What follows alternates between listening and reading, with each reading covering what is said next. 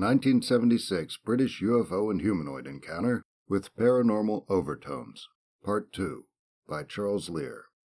In last week's blog, we looked at a case involving two friends, 42-year-old Joyce Bowles and 58-year-old Ted Pratt, who reported an encounter on November 14, 1976, in Winchester, England. They claimed they saw a cigar-shaped craft hovering 18 inches above the ground, with three humanoids sitting lined up as if they were on a bus, visible behind a window or windows. One creature was said to have left the craft, possibly by passing through it, and then to have walked towards Bowles and Pratt, who were sitting in Bowles's Cooper Mini Clubman. The creature was described as human-looking, with long hair that curled up in the back, and sideburns that went down to a pointed beard, but its eyes were said to be piercing pink, with no pupils or irises. Bowles said when she looked away from them, she saw spots, as if she had been looking at the sun. The case got the interest of many researchers, mostly from the British UFO Research Association. There was one article covering it in the March-April 1977 Bufora Journal, and 4 in the Volume 22, Number 5, 1976 Flying Saucer Review, published in February 1977. What makes this case unique is that it involves two witnesses who described two encounters. This week, we're looking at the second encounter described. According to Jeffrey Dole in his portion of the article, headlined The Winchester Encounters, in the Bufora Journal, the first encounter was covered by Lionel Beer. On Thursday evening, December 30th, 1976, Bowles was on her way to a gas station, with Pratt along for the ride.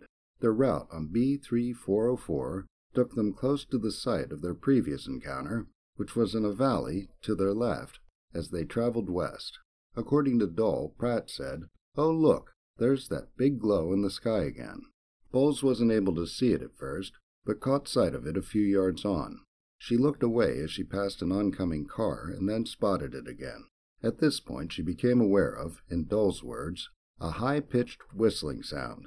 The car began rocking back to front and side to side, and they then found themselves standing next to the car in a room inside what they assumed was a spaceship. 3 men were looking at them, and one came towards them and stood closely next to Bowles. Bowles recognized a fourth creature as being the same one that had approached the car during the previous encounter.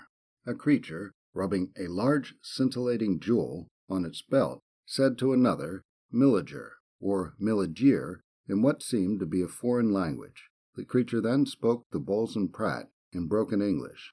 According to Dole, they seemed well educated, and they told them they were friendly and meant no harm. One of them told Pratt to go up 7 steps that led to a room. He complied and was asked, "How do you feel?" He answered, saying that it was colder at one end. According to Dole, Bowles couldn't remember what end that was, and says there is much she is hazy about now, and cannot remember all the conversation. Dole comments, "Did anything happen out of the hills?" According to Dole, the creature next to Bowles pointed over to the wall where there were several diagrams on transparent material that she couldn't make sense of. The creature said, "Those are our fields." Pratt, thinking of fields as in fields of grass, said, "Fields," to which the creature replied, "Our fields." The creature explained to Bowles that they weren't there to invade, and Bowles replied, "That's what Hitler said." This prompted the creature to exclaim, "You have a very strong tongue." According to Dole, this made Bowles feel very nervous. Bowles described their clothes as being the same silver coveralls looking like boiler suits that they wore in the first encounter. She added that they wore silver boots and that she saw a pair of silver gauntlets hanging on the wall. She said that during this encounter, their eyes, as opposed to being piercing pink, appeared normal, but glittered remarkably. According to Dole, Pratt asked, "Why pick Joyce? Is it anything to do with the car?" The creatures replied in a foreign language and made gestures that Pratt and Bowles found difficult to understand, but they gathered that it had something to do with the creature putting its hand on the roof of the car during the first encounter. They also gathered that the creatures indicated they would be back, but didn't say when. Dole quotes Bowles saying, "There was in the middle of the room or spacecraft or whatever it was, a large bottle-like structure rising up from the floor, wide at the bottom and tapering upwards. She described red, black, and yellow rings around it that had what reminded her of horoscope symbols.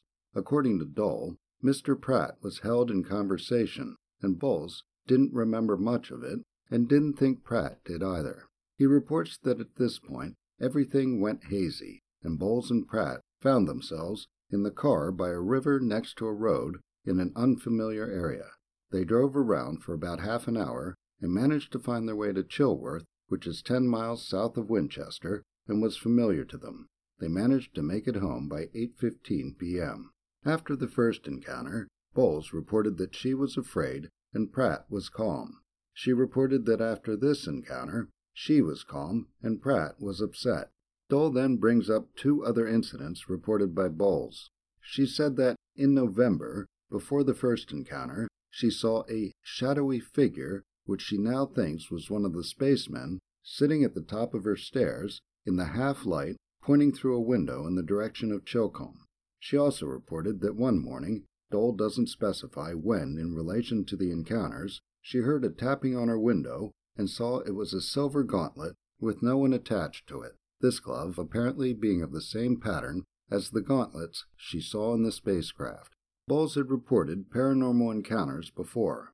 At the end of Lionel Beer's section describing the first encounter, he mentions that he learned from a reporter in Winchester that Mrs. Bowles had come into the public eye in recent years as a result of poltergeist activity in her house.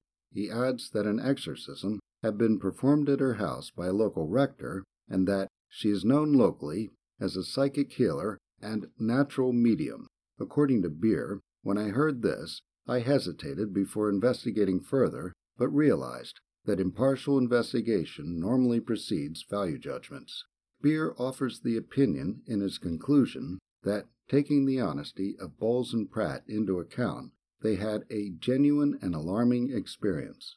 Dole offers no opinion at the end of his section, and the article ends with a section titled Traces Report by Bufora's new Traces coordinator, Steve Gamble, where he describes that nothing unusual was found at the site. There are more details about the case, Bowles' paranormal encounters, her healing and psychic abilities, and incidents in the aftermath of the encounters in the FSR articles that we'll look into next week. Charles Lear is the author of The Flying Saucer Investigators, available at Amazon.com.